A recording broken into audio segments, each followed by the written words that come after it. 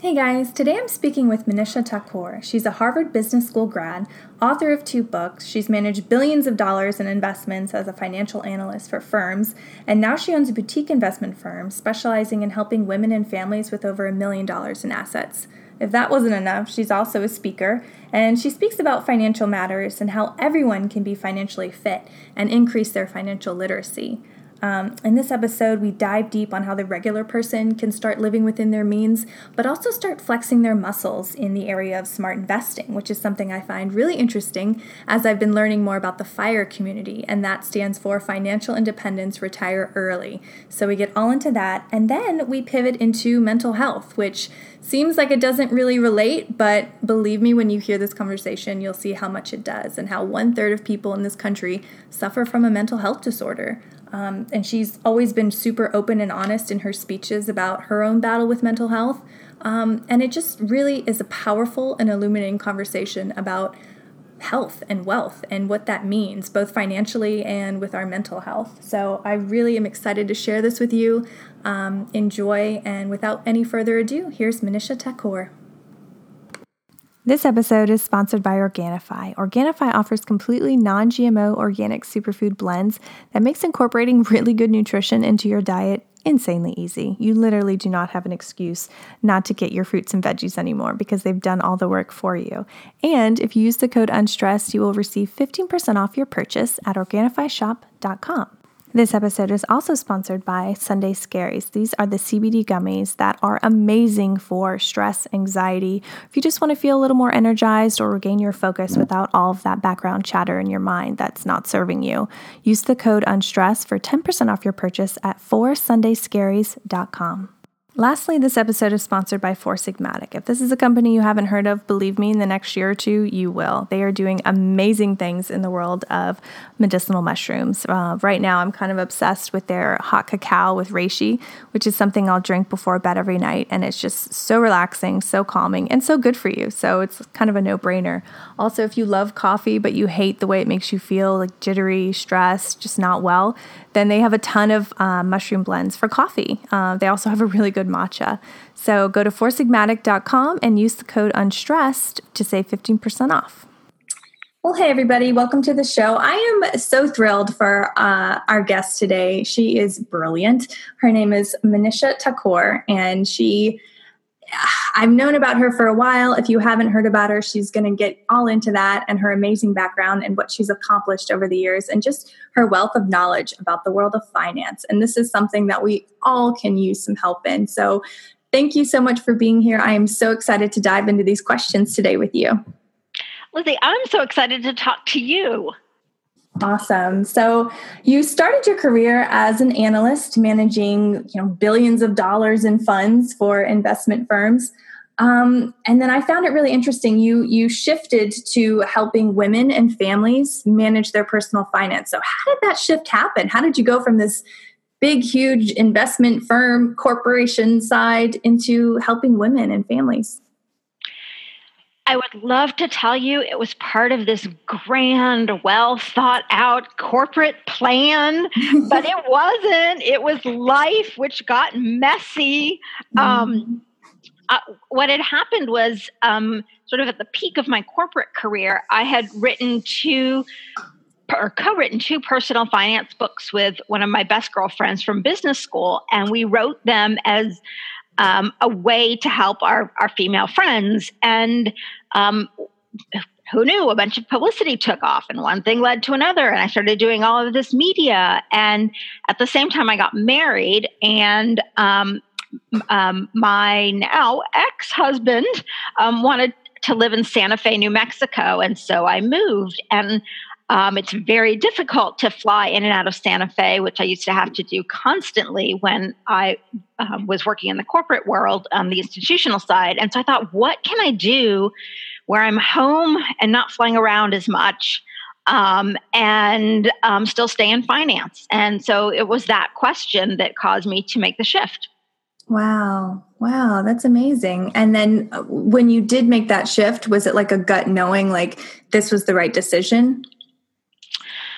Again, I wish I could tell you yes, but I think, One of the things that strikes me about life, and I am not a mom, but all of my close girlfriends are. And as I watch them and they're struggling to build their lives and their careers and do it in a way that's happy and joyful and sparkly, is that sometimes you just have to go with the flow. And so, this change happened. It was not the change that I expected. I had expected to spend my whole career on the institutional side, but it turned out to be the best thing ever, because now I feel like I found my life's purpose. And I would never have had that had the universe not caused me to make this career shift in this way. I love that. I love that answer. I think that that's so honest and so real. I mean, you're right. It would have been easy to say, oh, yes, this was totally where I was supposed to be. But it's like, that's so true about life. Like, it really does lead us on this path that we had no inclination where we were going. Right. Just keep your eyes open so you don't fall flat on your nose when you trip over that rock, Amen. But going back to what you're talking about, helping all your friends and these women that you saw were struggling. And that's something I talk a lot about on this show is, the realities of being a woman today. It's completely different than how it was even 20 year ago. I mean, it just is, it's not good or bad. It's just the way it is. But why do you think, women today still have so much fear around investing, and what's something that they can do to, take a more active role in their financial security and their financial futures? Well, I think the fear around investing is due to a couple of things. I thought about this a lot. One is that having worked in the industry, I know firsthand, it's completely male dominated. And I feel like the language of finance is a male language. I don't think it's intentional, but it's like, I notice, like, you get a bunch of guys in the room and they speak bro talk, and I get in a room with a bunch of women and we speak differently to each other. And then you get us in a co-ed environment, and then there's a perfect symphony of back and forth. And there is not that perfect symphony in investing yet. Less than 5% of senior women in financial services are women, and many of them had to act like men in order to get up into those jobs. And so there's been a feminine energy that has been lacking in the investing world. And then I think the other thing is, I've noticed men, I don't know, you've probably seen these studies that men will apply for jobs when they have 40% of the criterion. Women won't apply for jobs until we have 110% of the criterion. Absolutely. And I think it's the same thing with investing. I think women feel that they need to know absolutely everything about investing before they can pull the trigger. And the problem with that thinking is that investing is the art of making decisions in the face of imperfect information. And so when you're striving to be perfect, you're never going to invest, because the only reason you get higher returns than you do in savings accounts and investing is because you take some risk. And then the last reason is we're just not taught it. I think, men start talking about money to each other early. I notice even guys in college will talk about money to each other more readily than women will. None of us are taught it, but I think the dialogue around investing starts earlier for men, and they pass along resources to each other, books or things they're reading. And so they end up self-educating faster. But the last thing I'll say is, once women do start investing, we are a powerful force. The data shows clearly we tend to trade much less. And as a result of trading less and all that, we have less crazy activity in our portfolio, because the testosterone causes men oftentimes literally and physically to act like wild animals. But the results are very clear. Studies show women are better investors once they start investing. Yep, hands down. So, wow, that's really encouraging. I think that statement alone is really empowering. You don't need to know it all. It's going to be okay. Just take that first step of self-educating, like you said. That's awesome. So, I've read a lot about your work, and I noticed that you talk a lot about, your number. So, could you talk a little bit about that? Absolutely. So that number came about In 1992, I had just graduated from college, and a book had just come out, and it was called Your Money or Your Life. And it was written by Vicki Robin and Joe Dominguez. And the book basically had this really powerful concept behind it. It was this notion that most of us have money coming into our lives because we or someone near and dear to us worked for it. And when you spend money, essentially, then you're spending that life's energy that was required to earn that money. And so spending is sort of this flow of life's energy, and that you really want to honor it. And that was the first principle. The second principle was there was a point at which you could get to where you would be able to live on your investment portfolio.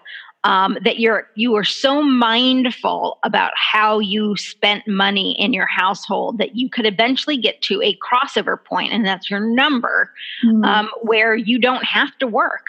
Your portfolio can actually support you. And so that's how I first heard about the concept. And I should mention, Vicki's book has just been re-released for 2018. I sat on a panel with her last month. The book is phenomenal. It's Your Money or Your Life. You can get it at her website, Amazon. Her website's Your Money or Your Life. It's life-changing. The last thing I'll say is when I was at Harvard Business School, the guys in my class, they didn't call it like my number, they called it the FU number or the FU fund. And it was the point at which you could tell an employer, FU, I'm out of here. I have enough financial freedom that I can do whatever the heck it is that I want to do. That's amazing. I'm getting so into that whole FIRE community. It's that financial independence. What's the rest of it? Retire early. Exactly. Those are, they call Vicki now the millennial whisper, because this FIRE community has blossomed, and the core Bible, if you will, of the financial independence, retire early FIRE movement is Vicki's book, Your Money or Your Life. Wow. Well, we'll definitely have that in the show notes for everybody listening, because that is life-changing. And I find it just completely fascinating. And I can't believe that this is the first time I've really heard about her and that community. I mean, it's really been recently, but like you said, it is kind of like this cult thing that's happening now. And I think it is so attractive to people to be able to say F you to their boss and just kind of live on life on their own terms, because we can do that now. Yeah, it's fascinating. Wow. So what are some of your key tactics for, simplifying, finances are complicated. Most people are just like, oh, it's too much. I can't handle it. There's too many acronyms. How do you kind of break it down for women that you work with and make it more simple? So, two answers to that.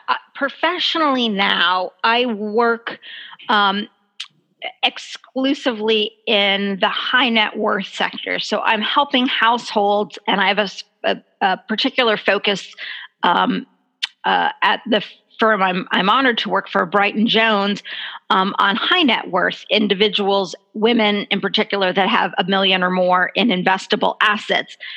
But one of the things that I'm most passionate in life is helping people get to the point where they have $1 million in investable assets so they can come to a firm like Brighton Jones. And I think it boils down to a couple things. The first is spend less than you earn. And that sounds really obvious, but it's the same thing that we all hear in the fitness world. Like we want to get back to our high school or college buddies. Well, you have to eat less than you are expending in calories. And that sounds like I'm being trite and simplistic, but I cannot tell you how many people I meet who are living beyond their means. And it's not people who have household incomes of $50,000 or $75,000 or $100,000 a year. I see the same thing in households who earn $1 million a year and spend $1.1 million, or people who earn $2 million and spend $2.4 million. So I see it at every level of the economic spectrum. So learning to live within your means is the number one, and the tools in Your Money or Your Life really help you identify that. I'll just quickly summarize one, which is you take your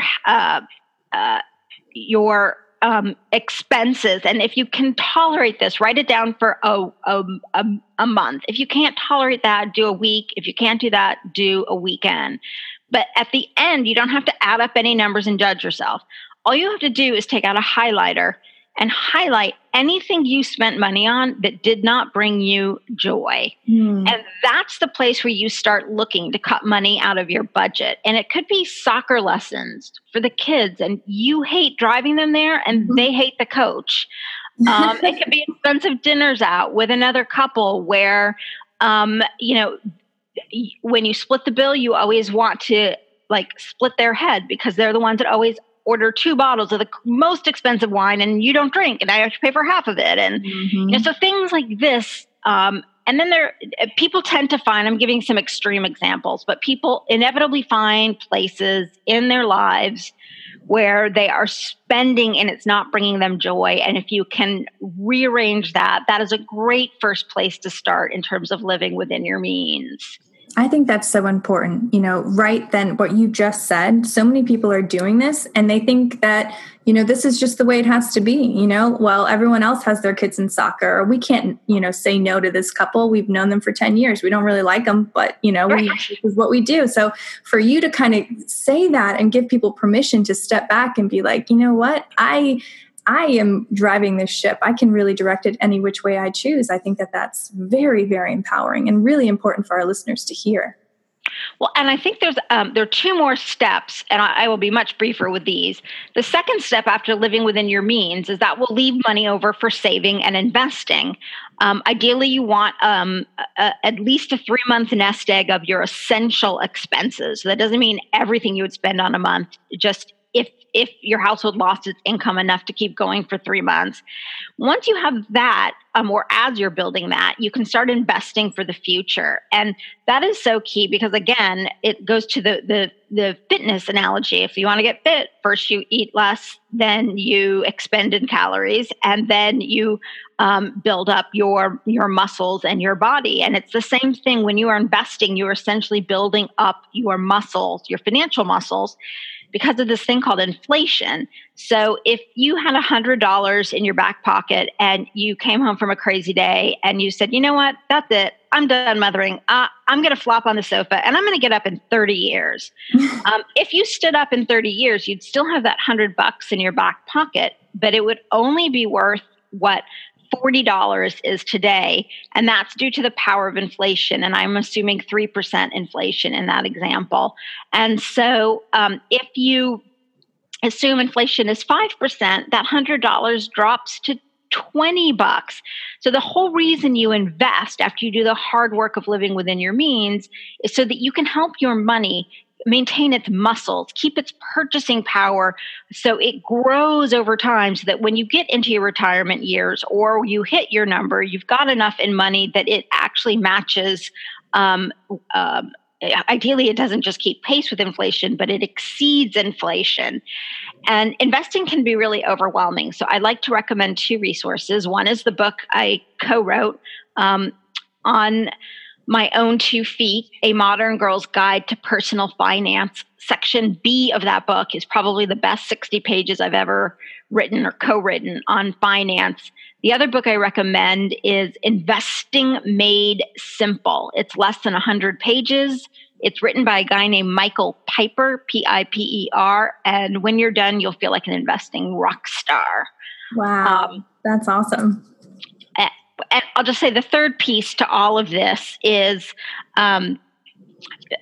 if you have debt of any kind, mortgage debt, car debt, credit card debt, student loan debt, many people struggling with student loan debt, make sure you're making your minimum monthly payments on time so it doesn't negatively affect your credit score.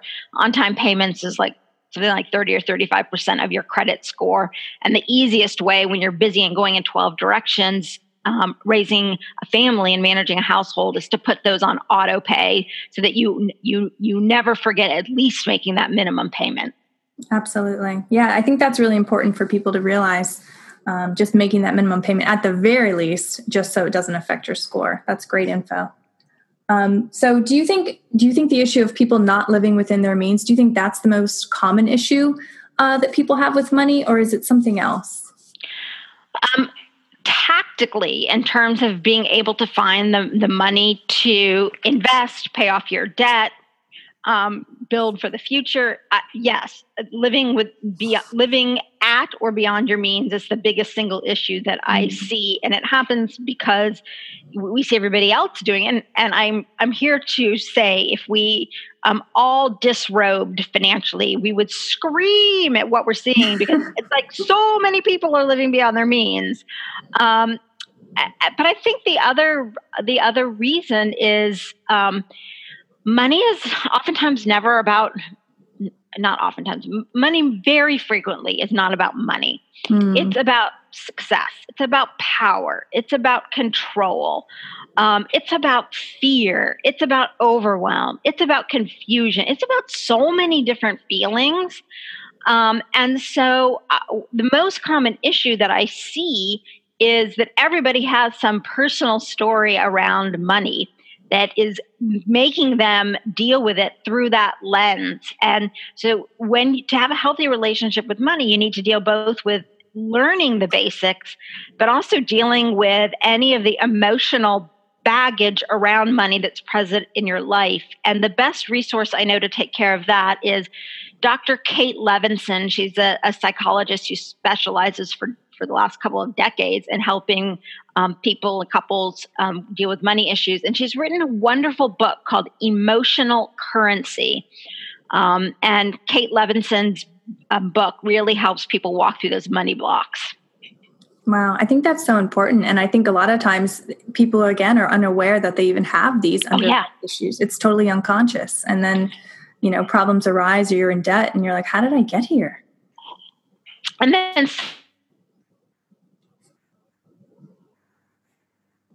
my parents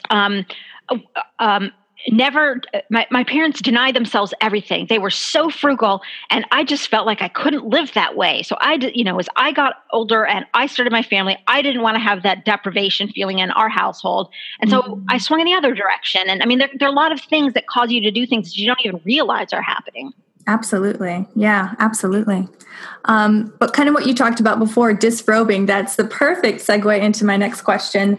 And it's about your first book that you wrote called Get Financially Naked. And it talked about the importance of being on the same page regarding money with your partner. So what are some key takeaways people who haven't read the book yet can know about that? So I think the biggest thing is to know that money can often be the third person in your marriage. Money is the number one cause of divorce and stress in marriage, even beyond arguing over kids and arguing over sex. Money comes first in most households. And I think it's because when you meet that special someone, nobody asks you, they say, are you physically attracted to each other? Are you intellectually attracted to each other? Are you, do you have compatible religious views? But nobody asks if you're financially compatible. And oftentimes savers and spenders are attracted to each other because we're often attracted to the pieces that are a little different from the way we are. And so it's the rare couple that comes together and is just, without any conversation, completely aligned financially. And we're not given the tools to talk about it in our relationships either. And so I have a quick quiz, a financial compatibility quiz that's a great wing woman for your conversation. You can sit down with it with your spouse, and it helps you identify on 3 levels: knowledge, interest, and behavior, what's going on.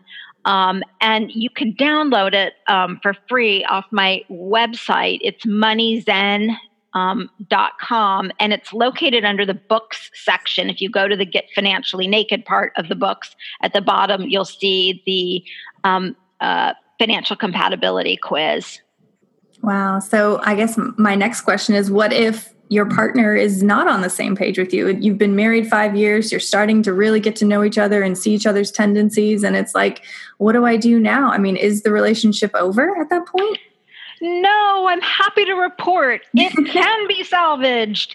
It takes work, just like any other issue in a relationship takes work.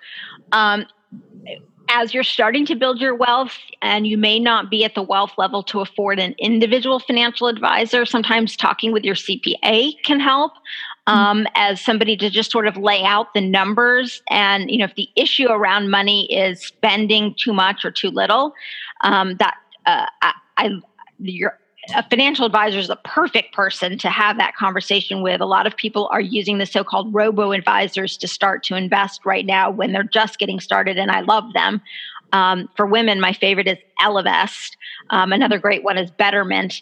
But I think the important thing, and that's why Sharon, my co-author, and I, we created this financial compatibility quiz, is just to get a sense of where you are not aligned. But then also where you are aligned, so you can honor and see all the places that you think alike, and then you can figure out how to work on the places that you don't think alike. And like everything in a marriage, there will just have to be some compromise. But when you understand where the other person is coming from, it makes it easier to set up those compromises. I love that. And and I love how you said, honor where you are aligned, because there's still good too. You have to focus on the good that does exist in order to continue to propel that positive change. I love that. Precisely. Wow. So I want to get into the FIRE community. It's something I can't believe I'm just really hearing about this now. It's the Financially Independent Retire Early community, and I'm sure you've heard about this. What do you think are the key successes of that group, and how can our listeners, tap into your knowledge and get there themselves? So the Financial Independence Retire Early movement, I am not kidding when I say its Bible is Your Money or Your Life. And reading that book, I really think is the single the simplest way to get all of the details on how to accomplish that. But from a big picture standpoint, what I would say is that understanding that right now, many of us could work for 30 years or so, but if you have a traditional career and you retire at age 65 or maybe 70, you could live to 100. You literally could live as many years in retirement as you spent working. And so conceptually, every year that you work, you are not only having to fund that year's living expenses, but also tuck away in investments enough money so that as it grows and compounds and gets bigger over time, you have enough to fund those years when you're not working, which could potentially be and this is an extreme case, but it's possible logistically for every 1 year that somebody works that they have to pay for that year's living expenses and a year of living expenses in retirement. And so that's why all of these concepts that we've talked about, the Financial Independence Retire Early movement is designed to help you get your spending in line and get your saving and investing kick-started so that you can hit that number as early on in your life that allows you to have extremely high odds of living the life that you want without running out of money, no matter how long you live. Wow, that's so powerful. And that kind of, makes me think of, your second book, On My Own 2 Feet. And that was such an amazing primer for anyone kind of wanting to get a handle on their finances before, they even get on the road to, becoming part of that FIRE community. So going back to that, if people are, usually people tune in to hear these kinds of podcasts because they just want to know where to start. They realize they're not where they want to be. And so they're listening in for that. So what would be your advice to them to just, get a handle on their finances and start on that right path? I think the number one thing that I've seen transform people's financial lives is when they transform the way they think about money to begin with. And they think about it when somebody transforms dealing with their money and it's like, boring, stressful, overwhelming.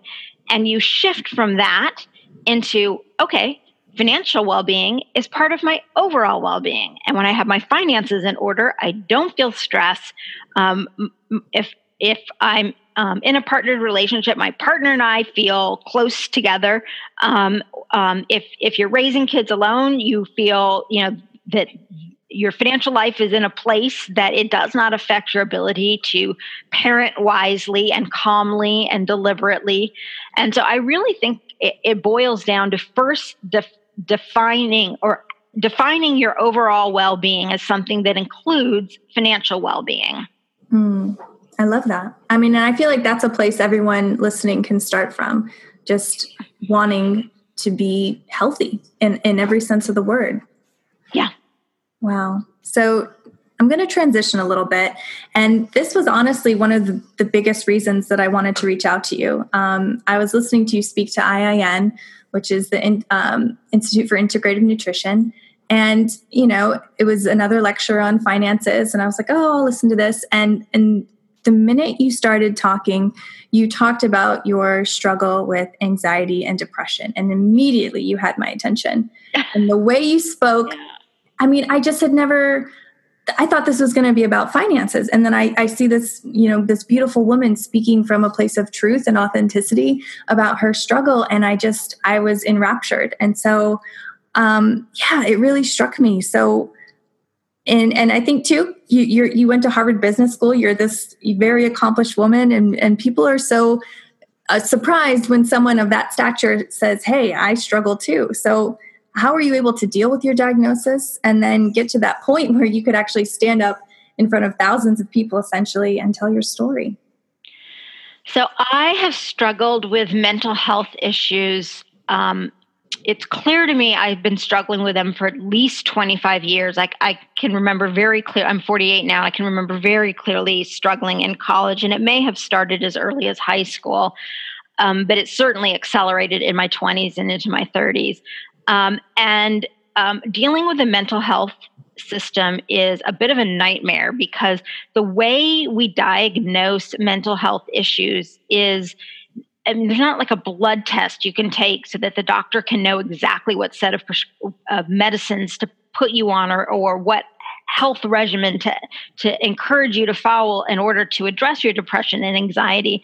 The way still we get on the proper set of meds and a life regimen is through trial and error. I mean, the doctors try different combinations and they see which ones work. And often, not always, but often a diagnosis is backed into in that manner. And so the first thing I say is a lot of us I started off talking to my general physician, like, I'm feeling very depressed. I'm feeling very anxious. And so she prescribed some anxiety medicine and some depression medicine. But it didn't really help. It actually made it worse. And so then my next step was to go reach out to a psychologist. And I went through talk therapy and EMDR and CBT. And that didn't help. And finally, I got to an actual psychiatrist. And even there, it took a long time. I tried multiple different combinations and dosages of antidepressants and anti-anxiety medicines. And by the way, like, this is not like some logical process that I'm moving through calmly and comfortably. I'm like in the floor. I can remember this clearly when I was at Harvard Business School. I was on the floor of my dorm room in a fetal ball, sobbing. Just like my body was shaking. I was sobbing so hard. I had such anxiety. I could barely get out of bed. And that was the first time that I went to see a psychiatrist. And it's really only been in the last 3 years that I feel like I've gotten a proper diagnosis. And mine is bipolar 2. And it turned out all those years that I was being treated with depression and anxiety meds, it wasn't the right diagnosis. I needed the introduction of a third medicine, an atypical antipsychotic. in my case, I'm on Lamictal. I needed that to be added to my medicine cocktail in order for my brain chemistry to function. And so what I want people to know is no one makes it through the mental health cycle of getting on the right set of meds without a lot of trial and error. So if it feels frustrating to you, you're not alone. Please keep seeking help. And often working with a psychiatrist is the best way to go because they can more accurately pinpoint the meds. And the second thing is you just never know. You feel like you're so alone when you're struggling with depression and anxiety. I am positive the people that I worked with for years had no idea how some days I could barely get out of bed, how sometimes I'd have to go into a conference room and just breathe because my anxiety was so stressed or so heightened that I could barely make it into a meeting.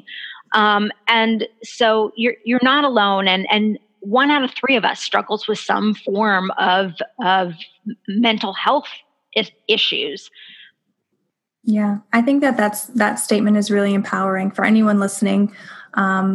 That the knowing that you're not alone, and I think that's where so many suicides happen, and just people not reaching out and having shame around seeking help. Like it's okay, hearing stories like yours and others, it makes it okay because obviously it worked for you and you stuck with it. Thank God to get to where you are now.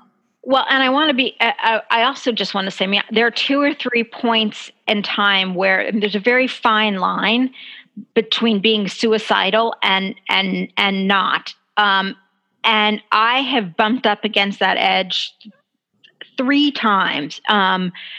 And so I mean, not everybody who has mental health issues has it to that level of severity, but I just want people to know that there is hope because that's how bad it was for me at certain points. And lean on your family, lean on your friends. Do not be afraid to say I'm struggling in this manner, and keep pushing till you can find the right doctor that you vibe with and feel comfortable with, who can help you figure out this very messy issue, which is what combination of meds or activities is going to help your specific brain chemistry get settled into a place that you really feel joy again. Yeah, absolutely. So, you said in the past 3 years, you've really felt like you've found that right balance. How has your life changed? And then, even speaking about it too, I'm sure that's, prompted your healing as well. So it's interesting. I started speaking about it, I think about 6 or 7 years ago. So before I got the bipolar 2 diagnosis. And I started talking about it honestly because I had hit my number and I was at a place where I could do whatever the heck I wanted. And I had felt such shame and embarrassment talking about it because I worked in financial services and nobody wants a depressed or anxious person managing their money. And so that's what I thought. So I felt so afraid to say anything about it. And once I hit that point, I felt like I wanted to just advocate. I have a long family history. My grandmother was institutionalized, had electroshock therapy back when no one would ever talk about this. She was just taken away. My mom was not told why. My mom has struggled. My mom has a PhD in biology, brilliant woman, but she struggled all her life with this. And I wanted, just for the sake of the women in my lives, to be, and it affects men too, so just to be talking about it. Since getting the bipolar 2 diagnosis, all I can think is how unbelievably different life feels right now, how I feel my brain is calm and quiet, and I feel alive again and happy again.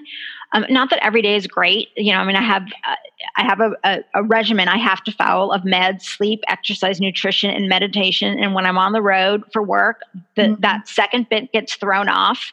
And even with the meds, if I don't follow that second bit, I fall apart. And so, it's not like it's perfect, but the big thing that I want to say is, I wish I had been a little more aggressive in speaking up when I still wasn't feeling good. I often thought like, I'm just broken.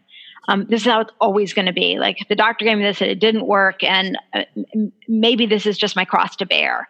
And so I wish I had been a little, I had more confidence to keep advocating for myself and get to that right doctor earlier. Yeah. So, I mean, that kind of answers my next question. I mean, what would you say to anyone dealing with anxiety or depression?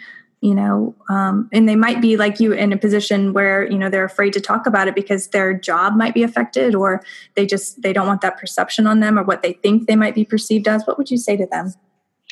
So I would say, please, please, please know that as you look around, 1 out of every 3 people you are seeing is in the exact same bucket as you.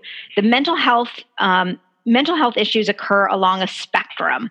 And so all of us, where we lie on the spectrum is unique to our own body chemistry, but 1 out of 3 human beings on the planet are struggling with this. And so if you can just know that you are so not alone, I mean, literally, over 2 billion people on the planet, since there are 7 billion of us now, are struggling with this. And so be gracious and kind and loving to yourself. And when you're having a really bad day, know that you are not broken and you are not alone. And the single best thing you can do for yourself, for your family, is to reach out for help. There is help. There is hope. I'm not going to say it's an easy process, but it is so worth it. I love that. I think that that's so empowering. And I feel like I've said that word so many times during this interview, but I mean, I feel like everything that you're saying, you're empowering people to be, to love themselves and be kind and have compassion for themselves if they're dealing with this, or if they know someone who is. You're empowering people to take control of their lives and their finances and their energy. I mean, I love this interview. I mean, I feel like I'm getting so much out of this. So I know our listeners are too. So, thank you. But what going back to your philosophy, what is your philosophy on true wealth, both financially and in life? So to me, true wealth is when you are living from a place of true well-being, where whatever the pieces of life are that you need in order to feel sparkly and bubbly inside are in place. And for me, my definition of true wealth has, I wrote this down on a cocktail napkin. I'd spent my junior year of college abroad at Oxford studying, and on the plane back, I remember kind of reflecting on what I had learned in the year. And I drew this triangle, and at the top I wrote simplicity. Mm. The lower right-hand corner, I wrote small joys. And in the lower right-hand corner, I wrote financial independence. And every year at the new year, I would kind of redo my goals for the year. And I'd ask myself, has anything changed in that triangle? And, here I am 25 years later, and simplicity, small joys, and financial independence are still the core elements of my definition of true wealth. And everybody's will be different, but it's that point at which you feel in total alignment with your beliefs and values. And that to me is true wealth. I love that. Absolutely. So now we've reached the point where it's the last question that I ask everyone on the show, and everyone offers up a different answer, and I love it. So what's something that you've learned in life that you wish someone would have told you earlier on?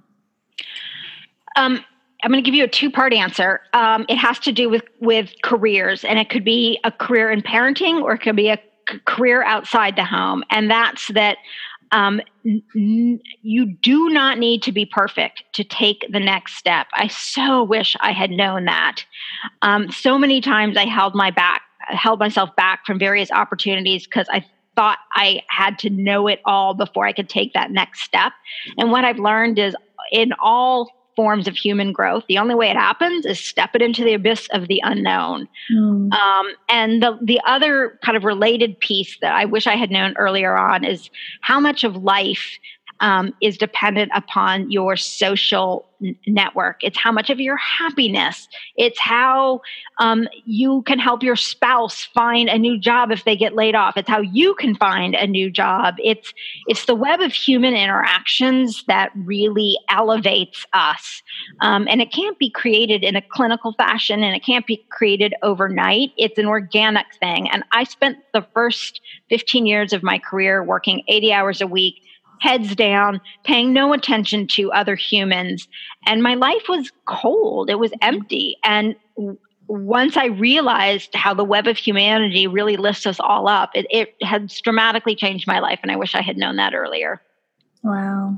Well, I think everyone listening could definitely benefit from incorporating that in their own lives and just assessing where they're at, in their social network. Is it where they want it to be? So thank you.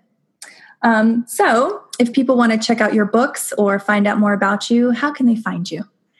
Please come visit me on my personal website. It's moneyzen, MoneyZen.com. I have a full-time corporate job. As I mentioned earlier, I work for a wealth management firm, helping high net worth individuals. MoneyZen is my passion project on the side. And it's the place where I try and help everyone, no matter what your assets or income level are. And so I'm always looking for good resources to share. And I send out a monthly newsletter when I'm being good. And so maybe it's a monthly-ish newsletter where I highlight learnings and articles and resources to help people find true wealth for themselves. And so that is the best place to reach me. And the best way I can help you is through the newsletter and the resources that I incorporate into it. Wow. And, I would say too, are you still speaking and doing that? Because you are phenomenal. So if anyone listening wants to have you speak, I would assume going to your website would be the best way. Yes, I do still speak. It's gotten a little tougher as my job has gotten a little bit bigger on the daytime front. But when I'm able to, I love speaking to groups of women and trying to help empower them. So I live in Portland, Oregon. Especially if you're in Portland, Oregon, let me know because that's really easy to do. But yes, all that is on my website. Awesome. Well, you definitely have the gift. So thank you for spending the time with us here today. And thank you for all that you do. Lizzie, thank you. This has been really, really fun. Guys, thank you so much for tuning into the show. For those of you that have been with me from week 1, I just want to say I love you. And if you are new to the show, welcome. I'm so glad that you're here. We are actually over 10K downloads as of this week, if you can believe it, which is amazing. This has been the absolute most fun ride ever. So thank you for your support. If you haven't already, please, please, please leave me a 5-star review on iTunes. It helps so much with the show and getting the word out to more and more people about the show. Also, please connect with me on Instagram. I'm at Motherhood Unstressed.